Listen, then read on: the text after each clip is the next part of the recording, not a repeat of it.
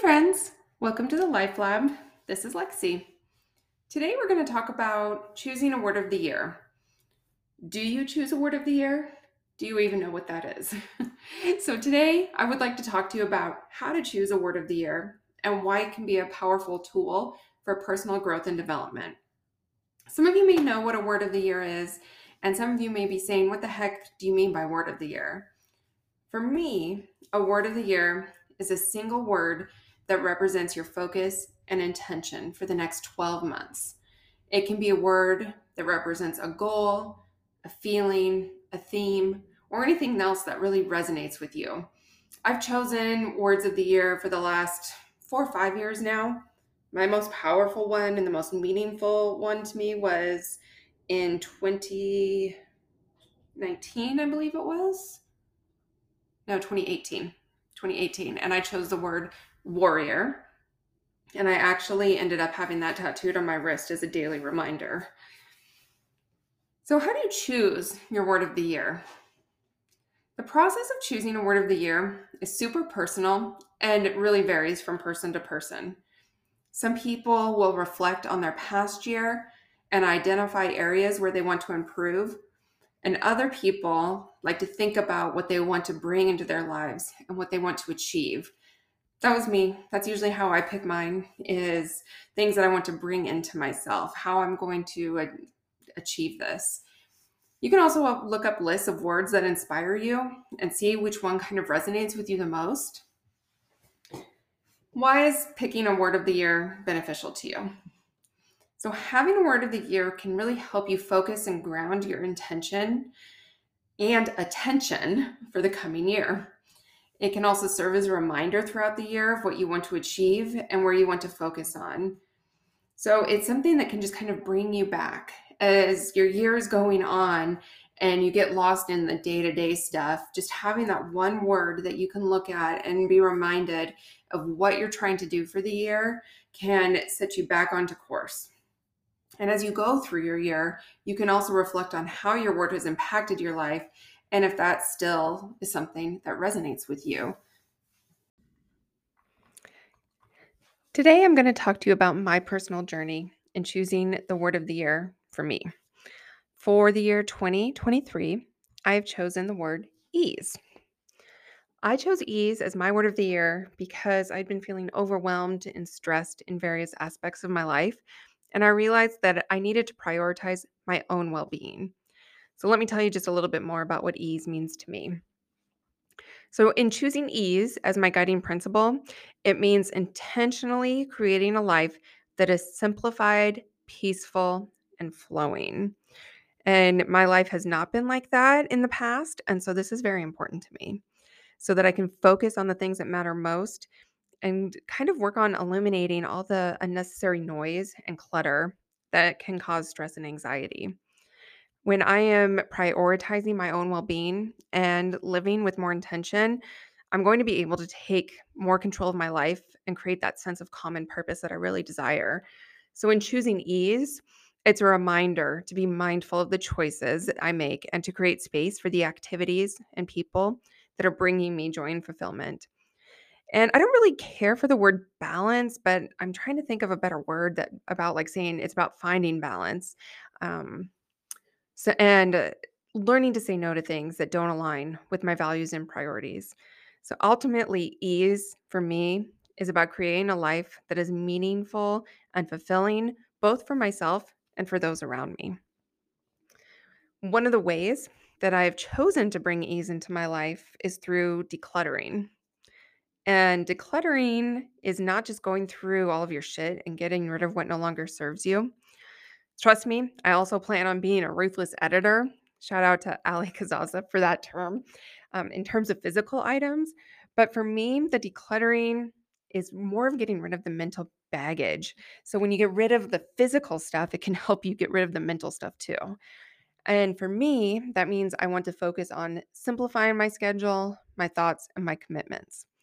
Decluttering matters for your brain because it reduces that cognitive load that you're carrying and frees up mental space for more important tasks. By eliminating the distractions and unnecessary stress, you become able to think more clearly, be more present, and focus on what truly matters. So, there's been some studies that have been showing that decluttering can help improve productivity, reduce stress and anxiety, and increase your creativity. um, when there's less physical and mental clutter, our brains are better able to process information and make more efficient use of our mental resources. So, this means that if you are not constantly worrying about the pile of crap that's sitting on your desk that you have been meaning to go through for 6 months, then you are going to free up the space to be more creative or to create more intentional time with your kids or your family or whoever you're trying to spend time with. And instead of thinking about that pile of paper that you have yet to go through for whatever reason.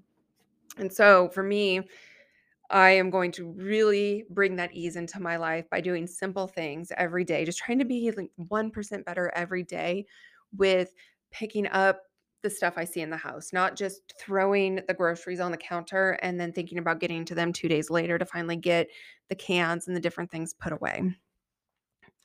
And side note, all of this stuff that I'm talking about right now is not stuff that's going to be happening overnight. It is a process for the entire year for me to work this into my everyday life so that it does become my everyday life.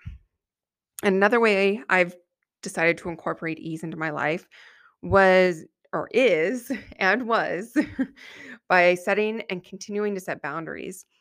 So I have said no to so many commitments and obligations that haven't aligned with my values and priorities, and yes, to what truly matters for me. And this has allowed me to focus my energy on the things that brought me peace and joy. I actually just wrote a chapter for a new book coming out soon about the power of saying no and what that one word can free up for you. Prior to 2020, I was saying yes to everything. I was running kids to dance. I was going to soccer. I was doing swim. I was doing my workouts. I was trying to create meal plans for the family. It was a constant go, go, go, go without a lot of no. And right before the world kind of shut down, was having thoughts of how can I create more space for what I really want to do for me because I had lost me and all the hustle. And so, what saying no can do, it can be a powerful tool in creating the ease in your life. And there's some neuroscience behind this to support this idea. When we say yes to too many things, our brains become overwhelmed with that cognitive load that I was talking about before. We can become anxious and stressed as we try to keep up with all of our commitments. Our brains can only handle so much information at once. And when we overload it, we become less effective and efficient in our thinking and decision making. So, by saying no, we're able to reduce this cognitive load and free up some space in our brains. This will help create that mental and emotional ease. So, we're not constantly worrying about what we've committed to, where we need to be, where the kids need to be, what we're making for dinner, all of that. It allows us to prioritize our own well being, as we're not sacrificing our own needs and desires for the sake of others. Say no can also help establish and maintain healthy boundaries. When we say yes to everything, it is so easy, guys, to become overextended and neglectful of our own needs. That's where I was. And that can lead to burnout and a decrease in your overall well being. When you're saying no, you're starting to be able to set limits and focus on what truly matters. And part of those boundaries, I'm sorry to say, can mean that you might lose some friendships or some relationships that you thought were important to you. But when you set that boundary, they become hard, those relationships. I experienced this, and the friends and the people that I am with now are vastly different than the people I was with 3, 4 years ago. And a lot of that just goes to show that when I set boundaries and prioritized me and taking care of me and my family, those friendships kind of disappeared because I was not always being the one saying yes to their requests to do things. And saying no, it can be empowering. It allows you to take control of your life and make decisions that align with your values and your priorities. When you say no to things that don't serve us, That's when you're creating that space for doing what you really want to do. And that can increase your sense of self efficacy. And it can also boost your confidence because now, in my experience, I'm surrounded by people that are loving a lot of the things that I love to do. I'm vacationing, I'm in book clubs, I'm taking my daughter to things that she wants to do very intentionally, not an every day of the week type of thing. And so she's able to create space in her life now too, because I'm not saying yes to all these things that I think that we should be doing to keep up with whatever invisible standard we were trying to keep up with. And another reason that I really like the word ease as my word of the year is that it can help me encourage mindfulness in my everyday life. It can help me become more aware of my thoughts and feelings and actions. And I'm able to be present and intentional in my interactions with others.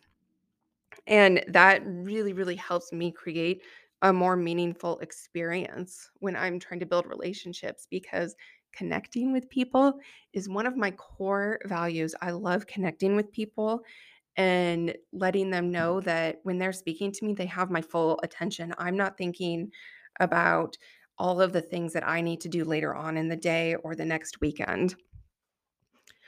And so choosing ease as my word is really helping me cultivate that mindfulness in my everyday activity.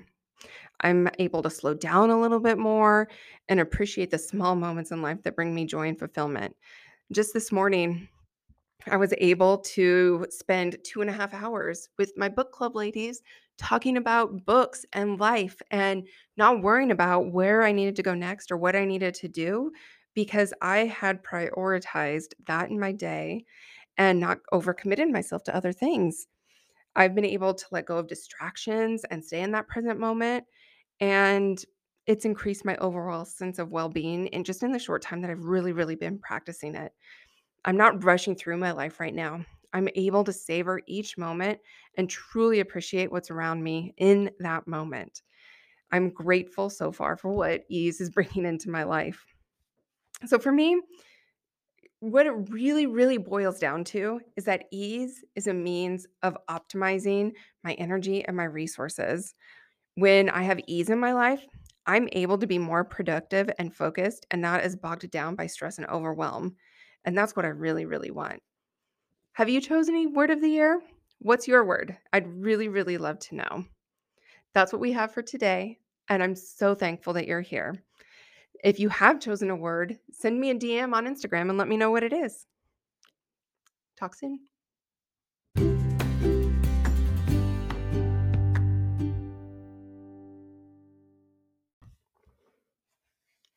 Hey, friends.